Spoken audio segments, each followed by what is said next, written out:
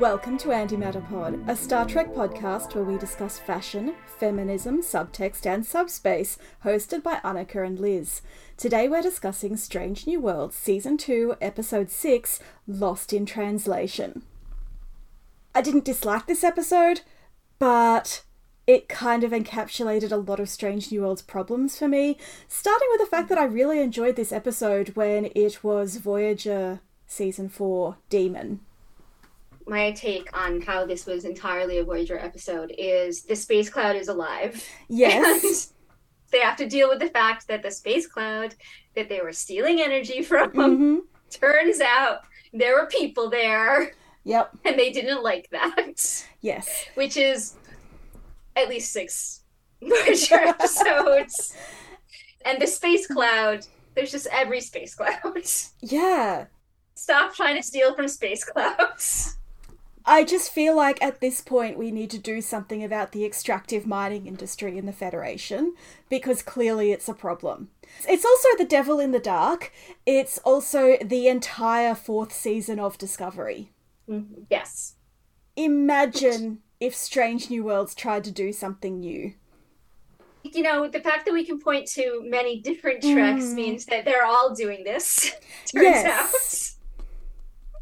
But yes, it's reminiscent. As soon as they started talking about extracting from the space cloud, I was like, I know what's going to happen.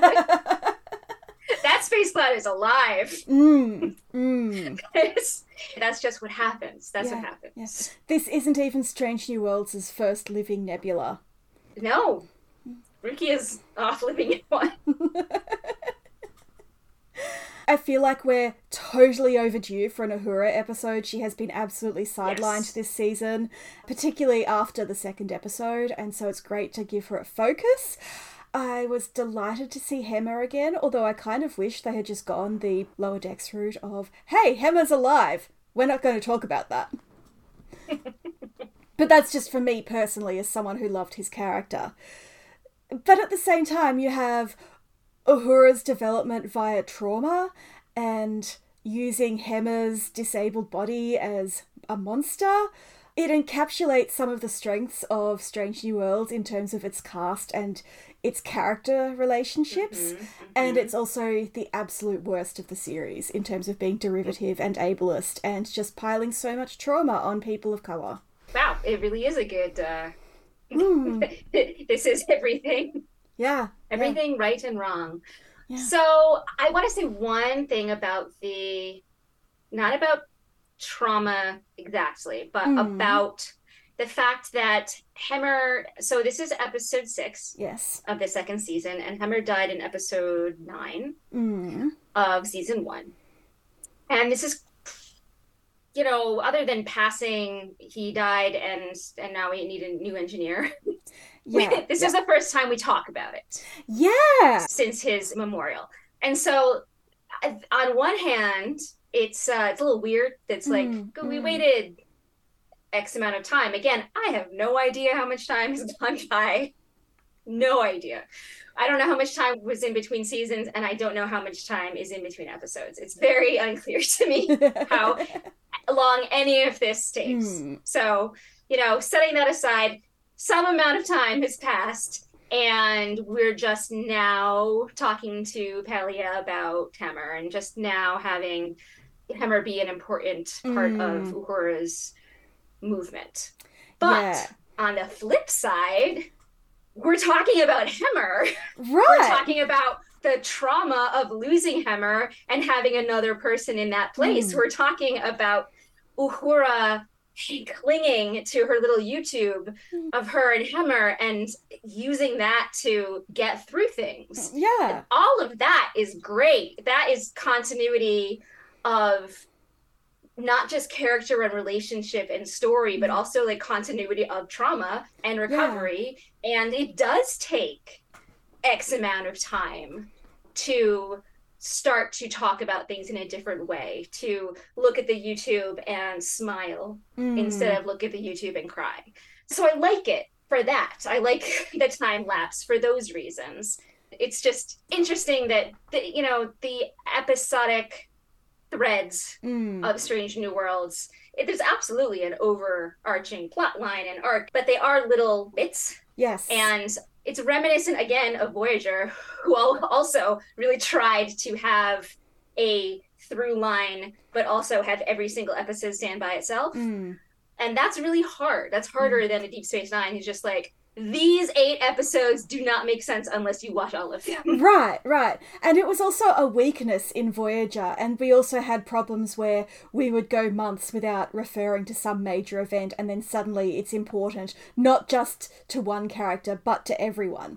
I completely understand that Uhura, whose inability to face death is a major part of this episode, has not been able to talk about Hema until now, but it's weird that Una and Pelia save this conversation for this late in the season. Exactly. It's weird that both of those things were in this one episode. There's 4 more episodes, and I would not be surprised if we never talk about Hammer again in those 4 episodes. 100%. It's all in this one. So yeah, it's interesting.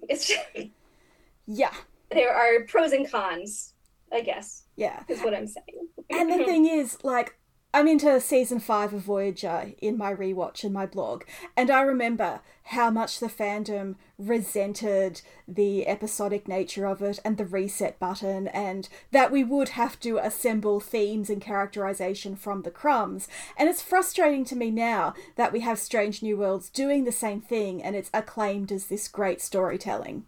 I mean, I think they made that choice, going into this series, they made the choice that they wanted it to be more, not completely, but more episodic than Discovery or Picard. And so they wrote themselves into this box. Yeah. And again, to give them the benefit of the doubt, I do think that they are trying to balance things. I've noticed that everybody gets to have their logs. Yes. Everybody gets to narrate an episode, and I appreciate that. I appreciate that they're spreading that out through the ensemble instead of just Pike and Spock. Everybody gets to have their voice heard. But yes, it is that problem of, we're going to tell a story that starts, begins, and ends in one episode, but we're also, while doing that, have all these other little character beats. But sometimes those character beats are going to be shoved into the same episode because they match, not because that would actually happen. I think, that's it exactly. And maybe this is one of the issues, like, if the writers had more time, as they are striking for now, this would be a better show. Honestly, I think, give the writers more time, Strange New Worlds could potentially be actually good, instead of just enjoyable sometimes. But that's just me. I'm in favour of giving writers good conditions. And we do revisit the theme of identity this episode with Uhura's past and how they shape her present, and also that she is losing her identity as these aliens try to communicate with her. Right. And I don't even know his name, but dead guy. Guy who gets shoved into the space cloud. I can't remember his name, but you noted that he is coded working class, and I noted that he is Latino. So, again, yikes. What are they doing? I don't know. It's one of those things where I don't think they meant to. No! That was absolutely not on purpose. However, just, there's the Farragut and there's the Enterprise and there's the station, right? And so, clearly, if you're on the Enterprise, flagship of the fleet, everybody's favorite ship, the cream of the crop, you're on the Enterprise, that's the highest. And the Farragut, you're Jim Kirk, you're the youngest first officer ever. We know who Jim Kirk is. And if you don't know who Jim Kirk is, in episode 3, they told us Kirk is a legend. And so those two ships are like the best. They're the elite class. And then there's the station people who, again, I don't even know his name. And they're not. They need Una and Pelia and whoever to come onto the station and fix it and make it all work for them. They're the people who are stuck in the broken factory. And these people come in for a week and hit a bunch of stuff and make it work. And then leave again, never having explained what's going on, and the workers have to keep going. So that's what I mean by coded working class. I actually think that guy was a crewman from the Farragut. Was he really? Yes. Because they had been there longer? Because he was sick. Yeah. That's why I thought he was a station guy. No, look, I didn't rewatch the episode except to scrobble through and rewatch Uhura's scene with Kirk, because I want to talk about that. But my memory is that he was from the Farragut and he got sick a couple of days ahead of Uhura. But I still think you're right about the station workers being coded working class, and that guy as the sort of grease monkey being coded working class. In their defense, they tried to help him. They didn't immediately assume that he was sabotaging them all on purpose. That it was very clear that something was wrong and they were going to take care of him. They brought him sick bay, they did the right thing. But he has a horrible death. And he is a grease monkey. He's there to show what could happen to Uhura. Yeah. And that's it. He's entirely there for her storyline. So I'm going to skip ahead to my bit at the end of the notes. Spock and Pike get characterization via hijinks and romantic adventures, which I think is what episode 4 was meant to be. And Uhura gets trauma. And the trauma is compounded by the unnecessarily graphic death of this officer. And then M'Benga, trauma. Hema dies. Una, trauma. La'an, trauma. I feel like Christine, as a white woman and as a blonde, pretty young white woman, is the only female character. Ortegas. Honestly, we don't know. We don't know her traumatic backstory yet. I'm sure she has one. I just don't count Ortegas when I'm talking about characterization in the aggregate for this series. But with the exception of Una, it's all traumatizing people of colour all the way down. And Una was an allegory for a list of marginalized people. Una is the generic other, even though in episode 4 they then forgot that she's immune to radiation.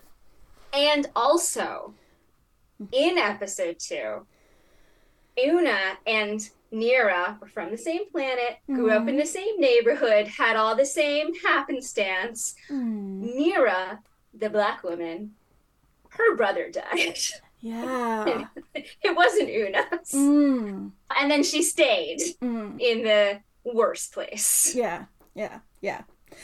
So, just pointing out, also fits your path. Yeah.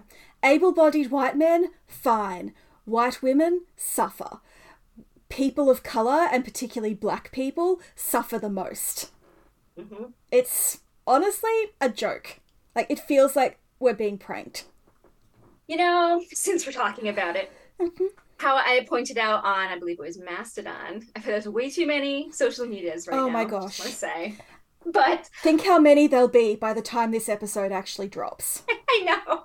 So someone asked, who should Michael Burnham hang out with from any other Star Trek? And I said that Michael, La'an, and Worf have a support group about people who are orphaned as children by sneak attacks. Yeah. Of, whatever alien was the bad guy at the time. And so I was like, La'an is trauma. And then look at the two people who she has the same trauma as. They're both black. Black woman and a black man. So, whoops. Just saying. But yes, this show has a problem. But okay, again, there are blinders. There are clear blinders in the writer's room. I don't know who all the writers are. No. And it could be above them. But I also think that this was the problem, one of the problems with season 2 of Discovery, where Michael suffers so much at every turn. And that was heavily overseen by Akiva Goldsman. So he's the one I blame, basically. And also, in order to promote Pike and Spock. Yeah. Just saying it's a problem. Having said that, I did not dislike any of the relationships or interactions in this episode, with one exception that I think is me projecting. But we have Spock and Christine's secret romance, and Christine is very bad at quantum physics. And I think she's also bad at relationships. She's definitely bad at relationships. Yes. And Spock is adorable. He's trying so hard. He's really trying to follow, like, the guidelines. I feel like he has a few books on the subject. Oh. You know, how to relate to your human girlfriend. And he can't.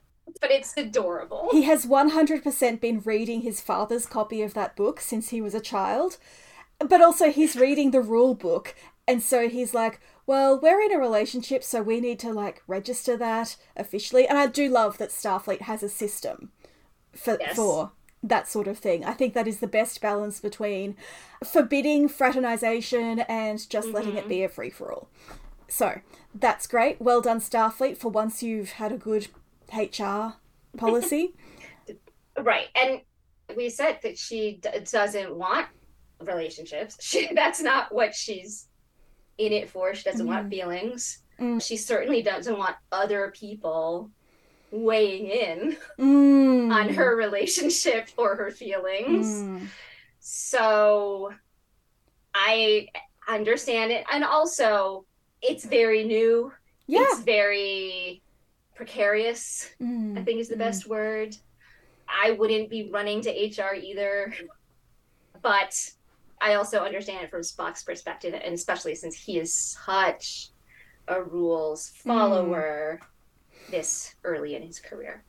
Yes. And also he's just gotten out of his relationship with T'Pring, and that is incredibly regimented and rule-bound. Right. And I was going to say, there's 800,000 rules for that. Yeah. And I'm sure this is a new experience for him, and it's a little nerve-wracking, and so he is trying to follow the rules as Starfleet dictates. And I kind of respect that. I completely understand a person who has to Google how to be in a relationship. I love them. And then we have La'an and Real Jim, I guess we can call him, who really don't have a relationship as far as he is concerned. They're like at the beginning of a friendship. And I enjoy the asymmetric feelings. Yes. I enjoy that she calls him by his first name, and Pike is like, wait. oh, you know each other? Like, it makes sense that they could, right? It's possible. Yeah. Especially because she was new to the Enterprise last season. So it's not like she's been part of his crew this whole time. But Jim doesn't have that context at all. He's like, we talked for like 3 minutes about my brother. I don't know. I didn't know we were on a first name basis, but sure. He thought they were LinkedIn friends, and she thought they were Twitter friends. Exactly. It was a little bit of a disconnect. Yeah. But he rolls with it. It's okay. He's good. He rolls with everything. I don't want to say he's a chill guy, because Jim Kirk in particular, he's very type A, but I think he is flexible and works very hard to seem like he can roll with it. I think he's a people person. Yeah. You know, so he gets people and maybe what they need. And so it's sort of like, oh, okay. We can feel that out and see what happens. And I think that's one of his great skills later as Shatner Kirk, that Shatner Kirk is very good at identifying what a situation needs and being the guy.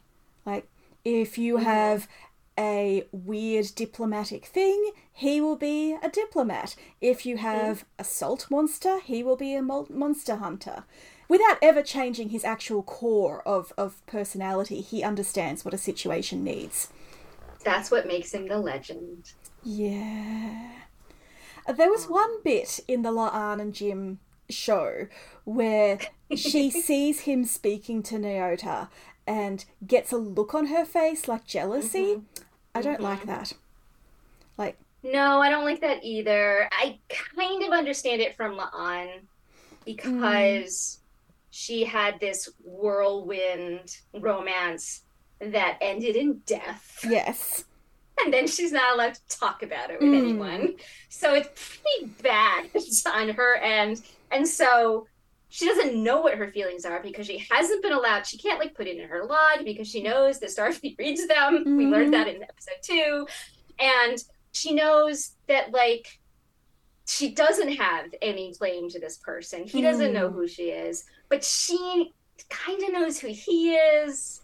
And she wants to see if he has the traits that were so attractive in the other him. And so she doesn't want Uhura, who, if I was La'an, you know, Uhura's better than it. Go be with Uhura. That's a better choice. Uhura's easier. But also, he doesn't know Uhura any better than he knows La'an. So why does he have that connection with her and not La'an? Like, I understand her feelings and I really empathize. I just think female jealousy is such a cliche. It's so sexist. And then we also had the Una and Pelia conflict, and I was like, I like the Una Pelia thing, but this is maybe too much woman on woman dispute for one episode. Also, I have a very low tolerance for that sort of thing. Get that, but counterpoint. There are so many women characters. Right. That it's easier to write a conflict between women because there are more of them than men. And I'm not going to be against that. No, you're absolutely right. And like I said, La'an's feelings make sense.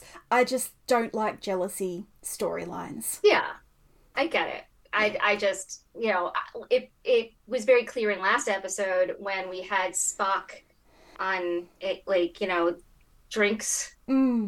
Girls' drinks.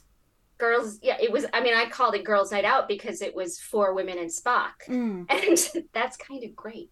Like, I was thinking about that, and I think that the Twitter users who insist that Spock can only be gay and would never be attracted to a woman, they're gonna love that. Good. They can have something to be happy about in an episode they will hate. Yeah. But that's fine. That's fine. Because I love it. So I don't care. So let's talk about Jim and Nyota. I love that in every single timeline, Nyota shuts him down as a romantic prospect. There are certain consistencies across the multiverse, like Picard and Beverly are always a thing, and Jim and Nyota are not. Are never a thing. Which is great. Yes, absolutely. I love that she was immediately like, no. And he was like, I wasn't even doing anything. which is kind of like related to the La'an, you know, the complaint that you were saying. I'm like sitting there watching them together and I'm like, there's not even anything between them. They are clearly not flirting. So it's fine. Don't be upset. Because I ship people at the drop of a hat. I will ship people who've never been in a scene together, who have no possibility of ever being in a scene together. I will still ship them. And I do not ship Jim and Nyota in any context unless Spock is also involved, and only in AOS for that. I call their relationship sibling-esque. Yes. I think that is very clear in this episode, and I think it's supposed to be clear in this episode because we have multiple scenes about siblings and how both of them, you know, have things that they're not getting from that relationship. Obviously, Nyota doesn't even have her brother anymore, so it's like the episode wants us to be reading them as brother and sister, which is how I see it in AOS. It's fun for me to think on TOS, and I gotta say, the most amazing thing that Strange New Worlds has done is make me want to rewatch the original series. I highly rate rewatching TOS with Strange New Worlds in mind, because you will be blown away by how much Janice Rand has SNW Christine Chappell's personality. Like, it makes me mad. I'm blown away. You and Sam are both doing TOS rewatches, and so... Oh, Sam is the reason. Like, Sam gave me the idea. Right? And even my brother, he likes to rewatch the original series because he really loves, like, the 60s aesthetic. He's a hippy-dippy kind of guy. And he will just randomly text me at all hours of the day to say something like, you know, Kirk is pro-abortion. I don't understand why anybody would see him as anything other than a feminist. And I'm like, okay. So everybody in my life is like, you should and it's not like I don't like the series. It's just that I don't think about liking it. It's sort of like, you know, it's just not my favorite, and so why I'm going to. It's not my favorite, and it's not like Deep Space Nine where everybody in Twitter is telling me I have to love Deep Space Nine, or there's something like wrong with me as a leftist Star Trek fan. Yeah. TOS is very polarizing. Yeah, I think, you know, it's so outdated that you do kind of have to work hard to perceive what it could be. And Strange New Worlds does a lot of that work for us, which I think is part of the appeal. So good job Strange New Worlds, good job Paul Wesley, and everybody else in the cast, but like they're not as much. I will watch it and I'll be sad that Uhura doesn't get as much to do. So I mean, she is so underused in this season. Obviously, she has a million more things to do than in TOS, but it's not that much of an improvement. I think Uhura, like M'Benga, really needs a love interest. That's just me putting that out there. I know I simultaneously complain about there being too much romance, and also I just think it would be cool to have some romance for the black characters. And I definitely didn't ship Jim and Nyota because she's like 22 and he's a million years old. I think he's supposed to be 26. Oh no. I'm sorry. Oh no. He's definitely supposed to be under 30. Yeah, because he's like, I'm the youngest ever first officer in Starfleet. And I'm like, well, Michael had that job at like age 29 or 30, so... If I recall correctly, he becomes the youngest captain at 35. Yeah. And that is somewhere between 8 and 9 years from now-ish. I have no idea what year it is. So that's why I say 26, because that would be 9 years. And is he really first officer for 9 years? That also seems like a long time, so I don't that's like longer than Riker. Look. So I think that, let's call him, we could be generous. Oh, you said that. So if Michael's 29, he could be 28 and still be the youngest. Like, no offense to Paul Wesley, but he does look 40, which he is. And I'm 41, so no shame, but bless. I have noticed, like, with Paul Wesley and before that with Ed Spaliers, they are casting men 10, 20 years older than they should be. And it's weird. Like, we used to have age-appropriate men and women who are cast too young. And now we have age-appropriate women and men who are cast too old. And the overall effect is the same. Men are young forever and women ever used by date. I'm just saying. I had to look up and make sure that, and I've forgotten his name, but the actor who plays Sam Kirk was older than Paul Wesley. I was like, and he is by 1 year, by not even 1 year. He is in fact older, but honestly, he looks younger. He does. And he's definitely supposed to be the older brother. Yeah. That really had me confused because I kept forgetting. It is a very youthful moustache. I don't know. It's weird. Oh, it's weird. Before we move on to Sam Kirk, I just want to say that it's weird that first Spock in season 1 and now Kirk in season 2 have like gently suggested that Uhura maybe doesn't belong in Starfleet. And that's weird. And again, what are you doing, show? Star Trek Microaggressions doesn't have the same ring, but I was going to say, I am waiting for Black Trek Twitter to weigh in. I know Kennedy has just stopped watching Strange New Worlds. Ebony isn't tweeting and may not be watching. Like, you start to notice when the black fans disappear. It's interesting. Again, they don't know. They don't realize that's what they did. In both cases, I think Spock and Kirk are both doing it out of like they're trying to mentor her. Yeah. They're trying to give her their wisdom. And they're like, oh, you're going through something? Because Spock did it after Children of that the Comet. ridiculous dinner where we learn her tragic backstory, and everyone is sort of like, ooh, that's a crazy reason to join Starfleet, but they all are human, and so they don't bring it up. And Spock, being Spock, is like, hey, by the way, if you don't want to be in Starfleet, don't be in Starfleet, and completely ignores the fact that she has a reason. Yes. And Kirk, too, he's trying to say, you know, hey, you have all these feelings. What are you doing with them? I guess. Yeah. And in both cases, it is also patronizing. Yeah. She has not signed up to have either of these men as her mentor. Right. There's a reason she chose Hammer. Spock comes in at the end and says he was wrong, so there's that.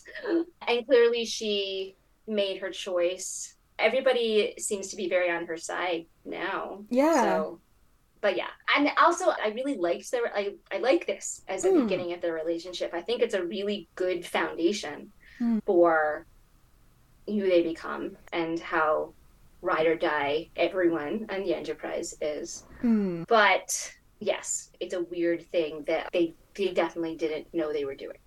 Yeah, I just think that it would be cool if Star Trek Strange New Worlds understood and ever thought about subtext or racism. I'm gonna go on a limb and say it would be cool if modern Star Trek ever thought about subtext. No, you are completely correct. I have just finished catching up on the Mission Impossible franchise, so I'm all ready to see the new movie. A week ago, I had only seen one Mission Impossible movie, and now I've seen all but the newest. And first of all, did we know that Brannon Braga and Ronald D. Moore wrote Mission Impossible 2? I did not, but I actually love Mission Impossible 2. Same. It is still my favourite in the series. Clearly the best one. So I did not know, but I'm not mad about it. Then J.J. Abrams comes in on the third one and directs it, and that is co-written by Alex Kurtzman and Robert Orci, who did, Into Darkness. Yep. And then Bad Robot sort of stays around for the rest of the franchise, which becomes... Look, it will never be as good as MI2. I'm sorry. If you don't have Tom Cruise jumping off a cliff face in Sydney, then what is even the point? But it is interesting that this is Paramount's other franchise, and it is also just a complete rejection of subtlety or subtext or... Yeah. Which is so funny because Mission Impossible is supposed to be about subtlety and subtext. That's literally their job. It's interesting to compare the two franchises because, of course, Mission Impossible was the other big NBC action science fiction adjacent series. TV series. Yeah, and Leonard Nimoy was in it after Star Trek as a character named Paris, I have learned, which is nice. Ooh. And so they are sort of, I'm going to call them franchise buddies. And so it's interesting that in the 21st century, they're like, subtext. No, we don't know her. I mean, it could be almost universalized for modern television, modern media. It's not just Star Trek and Mission Impossible that have gotten here. And when subtlety and subtext happens, the audience calls it a plot hole. And I give up. That's just what I was thinking. I saw a criticism of Grease, The Rise of the Pink Ladies, complaining that it was written assuming that the audience would pay attention and not have their phone in their hand. This is the Grease prequel. And yes, I absolutely watch Mission Impossible with my phone in my hand because Tom Cruise's teeth scare me. But... Well, because there's a lot of explosions, and you don't have to necessarily be watching during the explosions. Also, the first movie got bad reviews for having an overcomplicated plot, and I understood that plot perfectly. So, we're in a really interesting state where we're trained to understand and deconstruct complex mystery box stories, but also the writing just assumes that we're not going to pay attention. Right. And if we do, they change the mystery box. Yeah. To accommodate the audience, or to accommodate the fact that the audience guessed it, and so now they have to do something surprising. And that's all bad. Everything about that is bad. Yeah. You get Rise of Skywalker, and no one wants that. It made no one happy. Do you know what I did enjoy? And I will definitely trim this conversation down. I really enjoyed Indiana Jones and the Dial of Destiny. I was like, yes, I really enjoyed that movie. Phoebe Waller-Bridge should be in more things. I enjoy many things. Yeah. I enjoy Strange New Worlds. More than me. You know? Yeah. Well, I'm easy. It turns out I think I'm easy. Especially when things are written for me. Yeah. Or to me. Look, I think we all know that if Strange New Worlds contrived to bring back Admiral Cornwell, I would be completely on board the Strange New Worlds train. I would be an unabashed Strange New Worlds stan. Aw, that's very sweet. I like that she's still your... You know, I keep thinking I need to move on, I need to find a new character, but none has presented herself. So... until that happens, and I'm very open to it, I'm taking applications to be my new Blorbo. But, yeah. I've moved on, so... No, I know. But it's okay. I'm sorry I'm easy, but also, I loved Katrina Cornwell, and I still love Katrina Cornwell. I love Daenerys Targaryen, and I love Ben Solo, and there's people who are not coming back and who had horrible ends. And so, for my health, I have to put like a little wall between that and me. And then, you know, Star Trek says, hey, we've taken everything you ever loved in a character and made this one. Right. What do you think? And I'll like, okay, good job. You won me back. And you had several fallow years where you just were not creating many fan works except for photo caps. And so Christine Chappell is like a gift for you. She's woken up your creative side. I'm so happy to see it. And I'm just going to keep sending you Lizzo songs and headlines that remind me of your OTP. I'm just going to say, I'm waiting till the end of the season to make anything because I want all of the available drama and footage. Good. But yes. Back on topic, let's talk about the Sam and Jim relationship and how Sam is basically the worst, but I'm going to say he's an especially bad big brother. I hate him. Yeah. I'm sorry. I don't want to hate him. I don't want to like him necessarily. But what is the point of Sam Kirk in Strange New Worlds?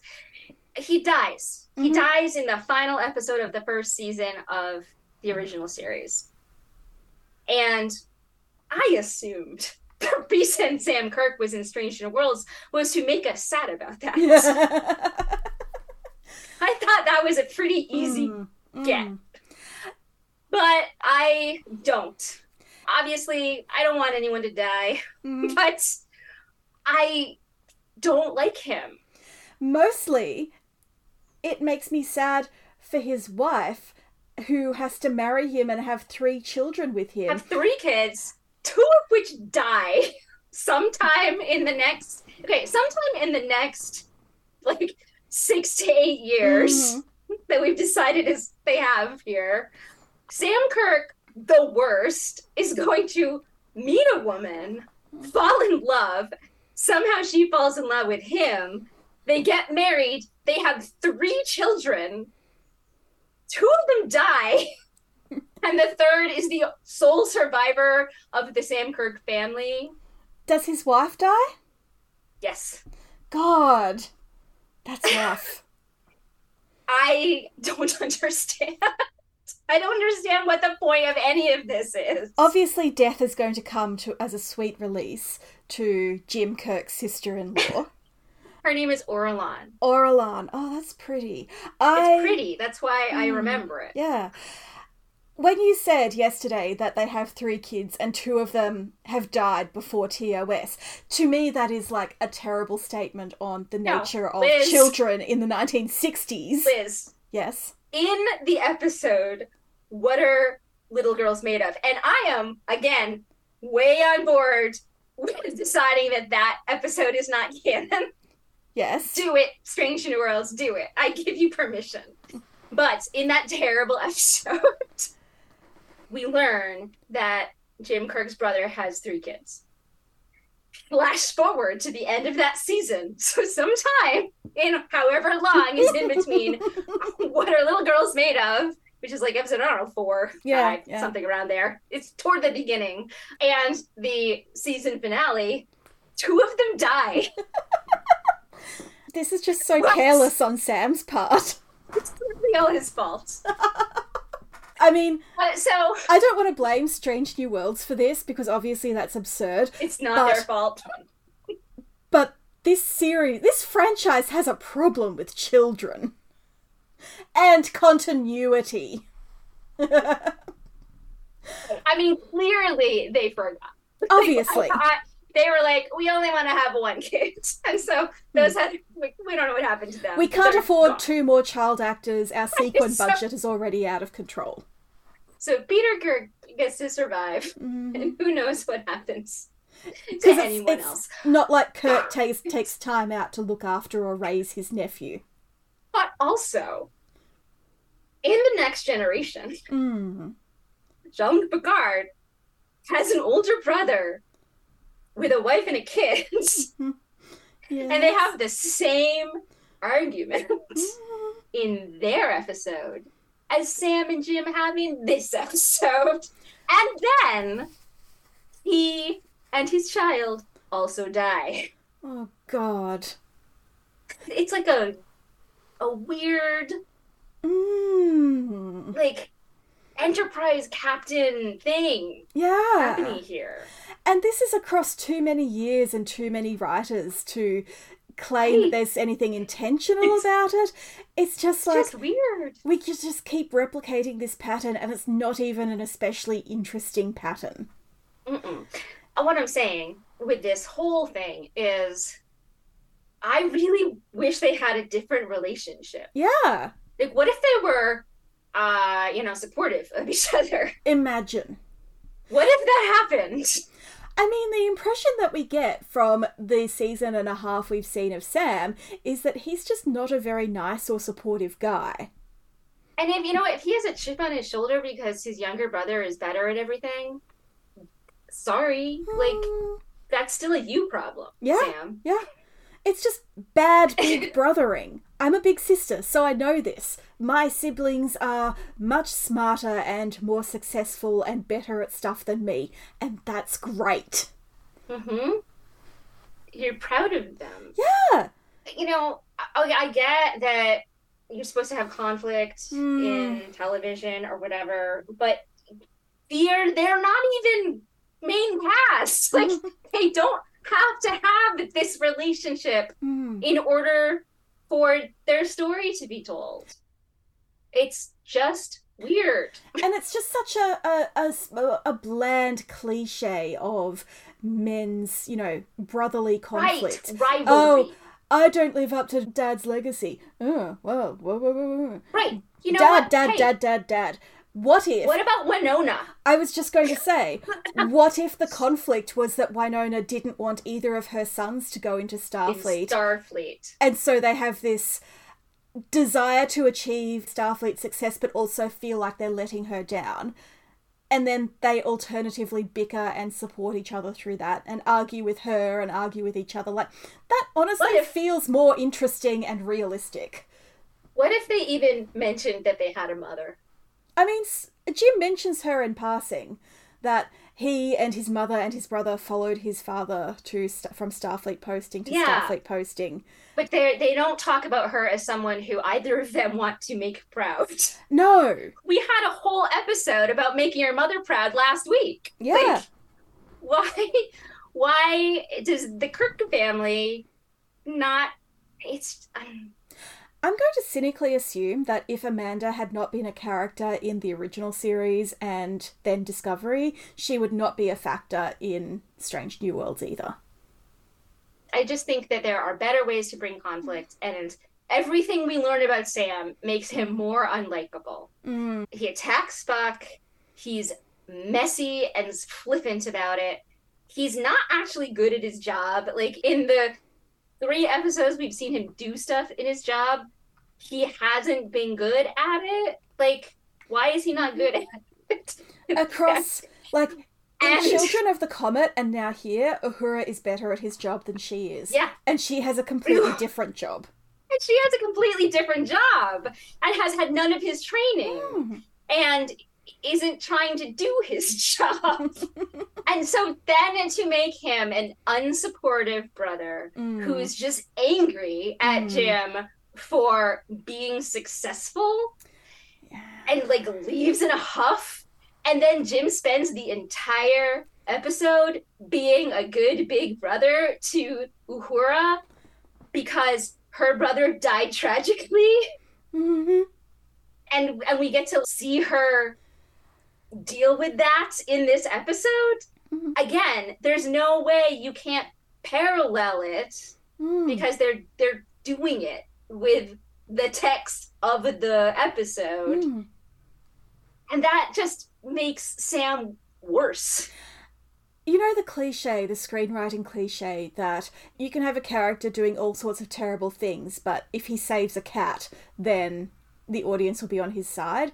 Sam just keeps kicking cats. Yes, he keeps kicking cats. And he kicks a cat and then walks out of the bar and we never see him again. I mean, that's no loss. But also I like your framing of Jim Kirk as a cat. I think Paul Wesley Kirk is specifically a ginger cat because there are no brain cells there. Like, he is a very smart Kirk, but there is no brain cell. Speaking of people who are messy in the workplace, let's talk about Una and Pelia. Okay, so 2 things. Number 1, Pelia being messy is character building for Pelia. Yes. It creates conflict for Pelia and Una. I get it. I understand. It does make sense for Pelia that we've met in the antique store and all of her, messiness in general. I get it. She's a messy person, and so she's going to be a literally messy person too. However, I don't like messy people. And in particular, I don't like people who are messy with food. I can deal with some mess, but like clutter, okay. Yeah. But messy with food is like a big no for me. I mentioned it last week. I am the person who, I'm at a restaurant, I finish eating, and I take my napkin and I put it over my plate so I don't have to look at it anymore because I can't bring it into the kitchen myself. And so I really, really don't like that Pelia is messy with food, and it makes me dislike Sam Kirk more. And that is completely unfair. I admit, irrational and unfair. However, I blame Sam Kirk for the whole thing. No, look, that makes a weird amount of sense because you don't want to hold it against Pelia, who you like, so you have to take those feelings and redirect them at someone else. Exactly. I have a confession to make, and that's that I try not to be messy with food, but I was just looking at my desk and saw 2 poppy seeds from my bagel yesterday, so I'm sorry. It is a normal human thing, and I'm not saying that I'm correct. I'm just saying that for me personally, it is like one of those things.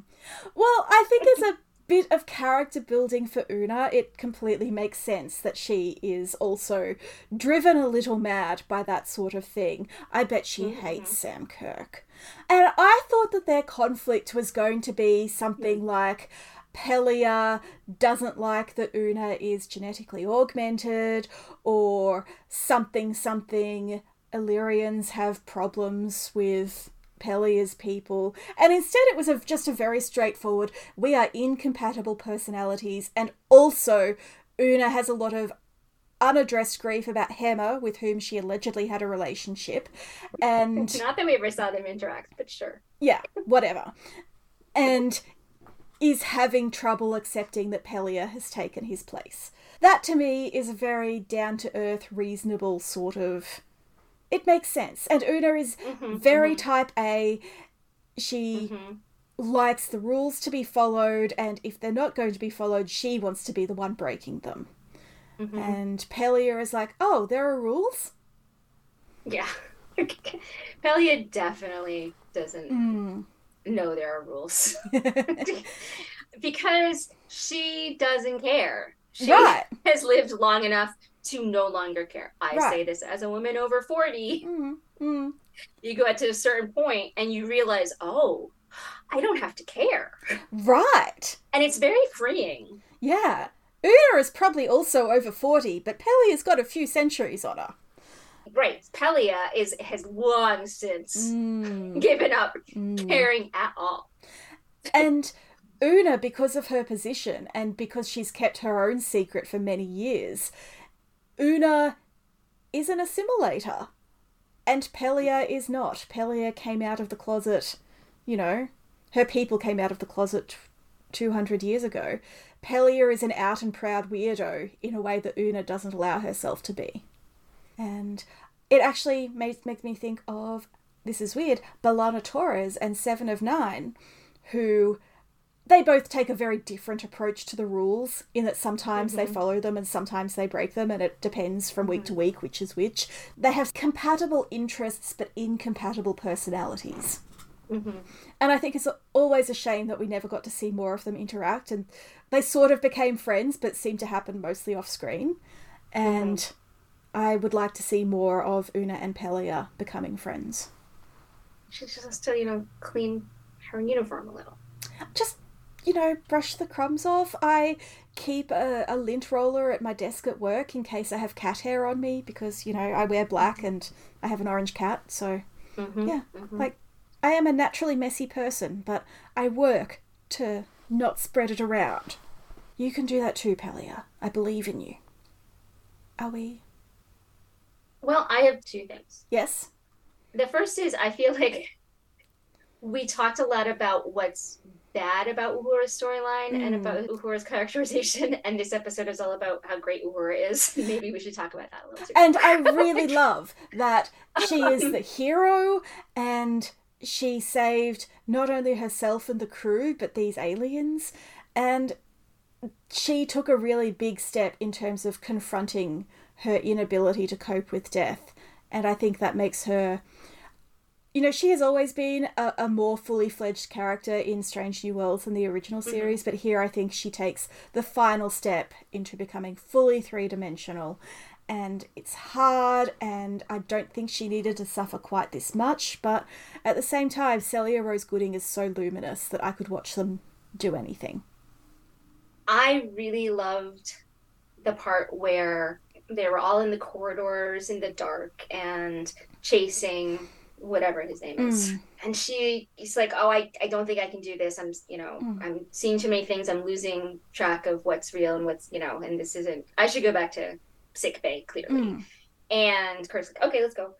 And she says, no, you have to keep going and finding, you have a mission. My only mission is get back to sick bay on my own. I'll be okay. Yeah. And then she's struggling to do it, but finds the clues and actually is the person who confronts whatever his name is. I'm so sorry. I feel actually bad that I don't know his name. It's hard because it hasn't aired yet, so we can't double check on IMDb or any of the places I would normally go.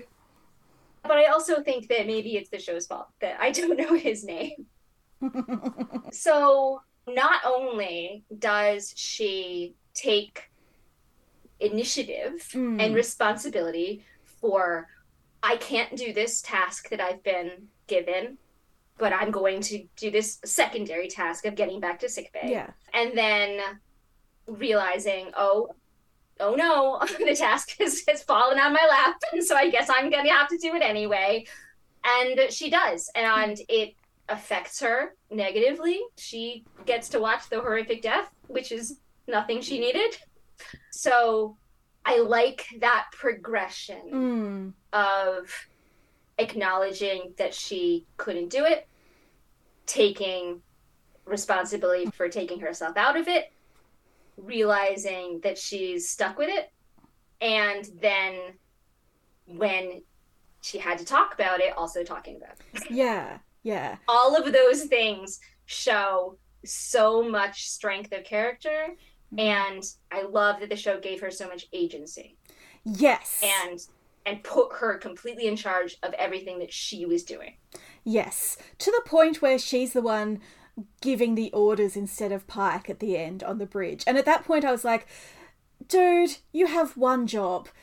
Do not put this on the shoulders of your most junior officer who has already been through so much. I know we're meant to see it as like Pike's being respectful and he's willing to ask for help, but to me, like, if I was in Uhura's shoes, that is not what I would need. You know, one nice thing to say about Pike is that he does acknowledge that if anybody's upset about it, it's all on him. Yeah. And he acknowledges it to her. Yeah. So look at you, Pike. You did one good captaining thing.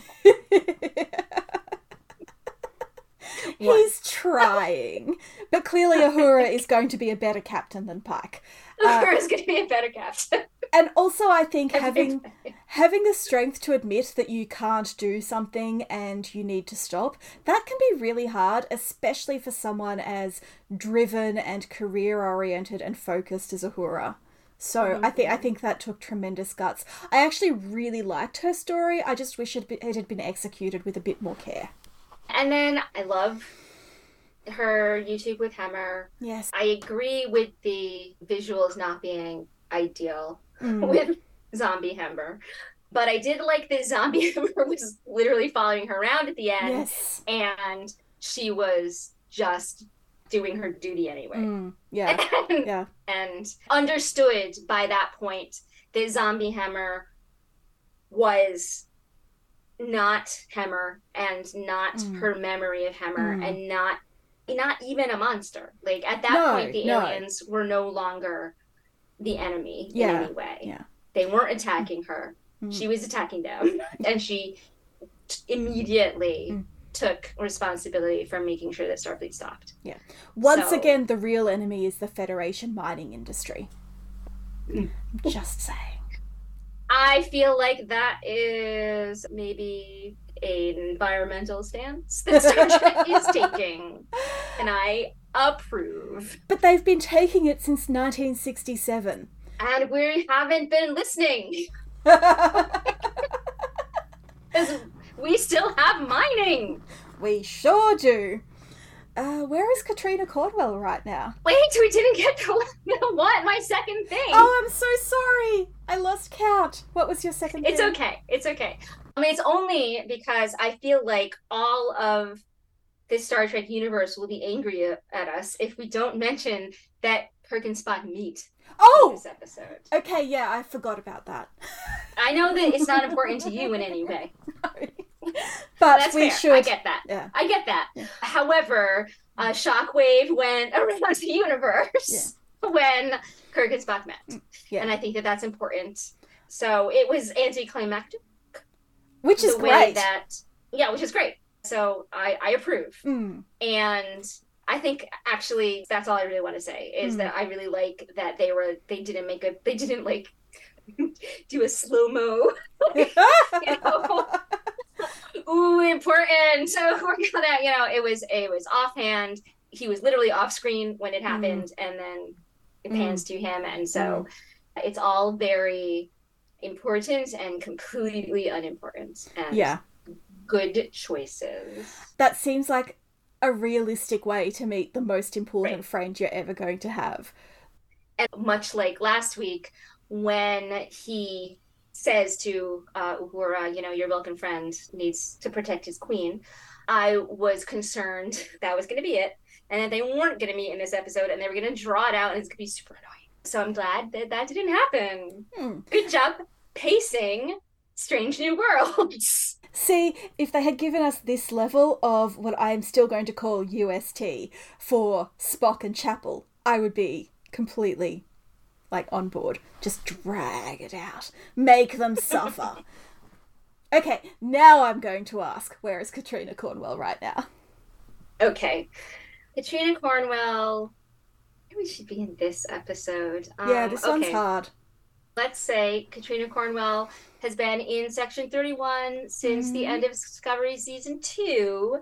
And because Section 31 obviously has future tech from when they, clone Jim Kirk's body and whatever right. in the future. And so she has a way of knowing every time that a potential officer is going to have a horrible death.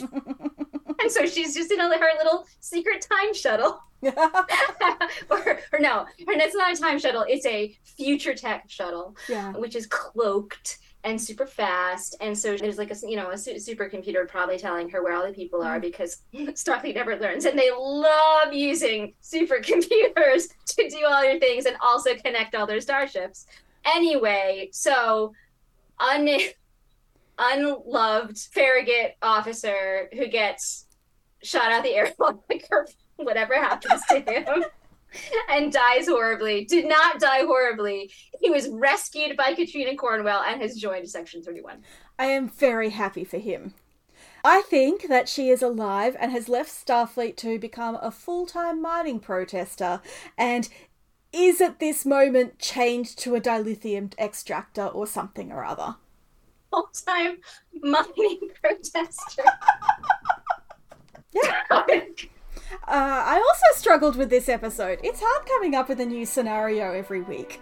Thank you for listening to Antimatter Pod. You can find our show notes at antimatterpod.com, including links to our social media, and there are just way too many social medias now, so we're trying, guys. We're trying. Yeah, we're doing our best. We will figure it out. Once, the social medias have wars have ended, then we'll be on the right ones, I promise. Yeah. Credits for our theme music and transcripts of our episodes when the AI that tells where soon-to-be-dead Starfleet officers is working. Oh, is that why it's not transcribing things? Yep. Right. It's too busy finding dead Starfleet officers. There are so many. Okay, yes. You can follow us on Twitter, Facebook, Tumblr, and Instagram. Maybe Instagram fits. We don't know. Oh, that's Antimatterpod. And on Mastodon at Antimatterpod at the 1040 instance, and Liz can tell you where that is, but I can't. Antimatterpod.10forward.social. Thank you. You can write to us at mail@antimatterpod.com. You can talk to us on any of our social medias. We're also on all those things. If you like us, leave a review wherever you consume your podcasts. The more reviews, the easier it is for new listeners to find us, and tell all your friends on social media or in person. Yeah. Elon Musk can't stop us. Shadow ban your conversations in real life. And join us next week, when we will be discussing the next episode of Strange New Worlds Season 2. I'm just jumping. Okay. When we will be discussing the next episode of Strange New Worlds Season 2, Those Old Scientists, which God. I am pretty sure is the Lower Decks crossover. It is, and I have not even begun to fathom the possibility that it might not be good. No, I'm sorry. They just have to be there. It's already good. It's already good. I've seen them in costume. It's already good.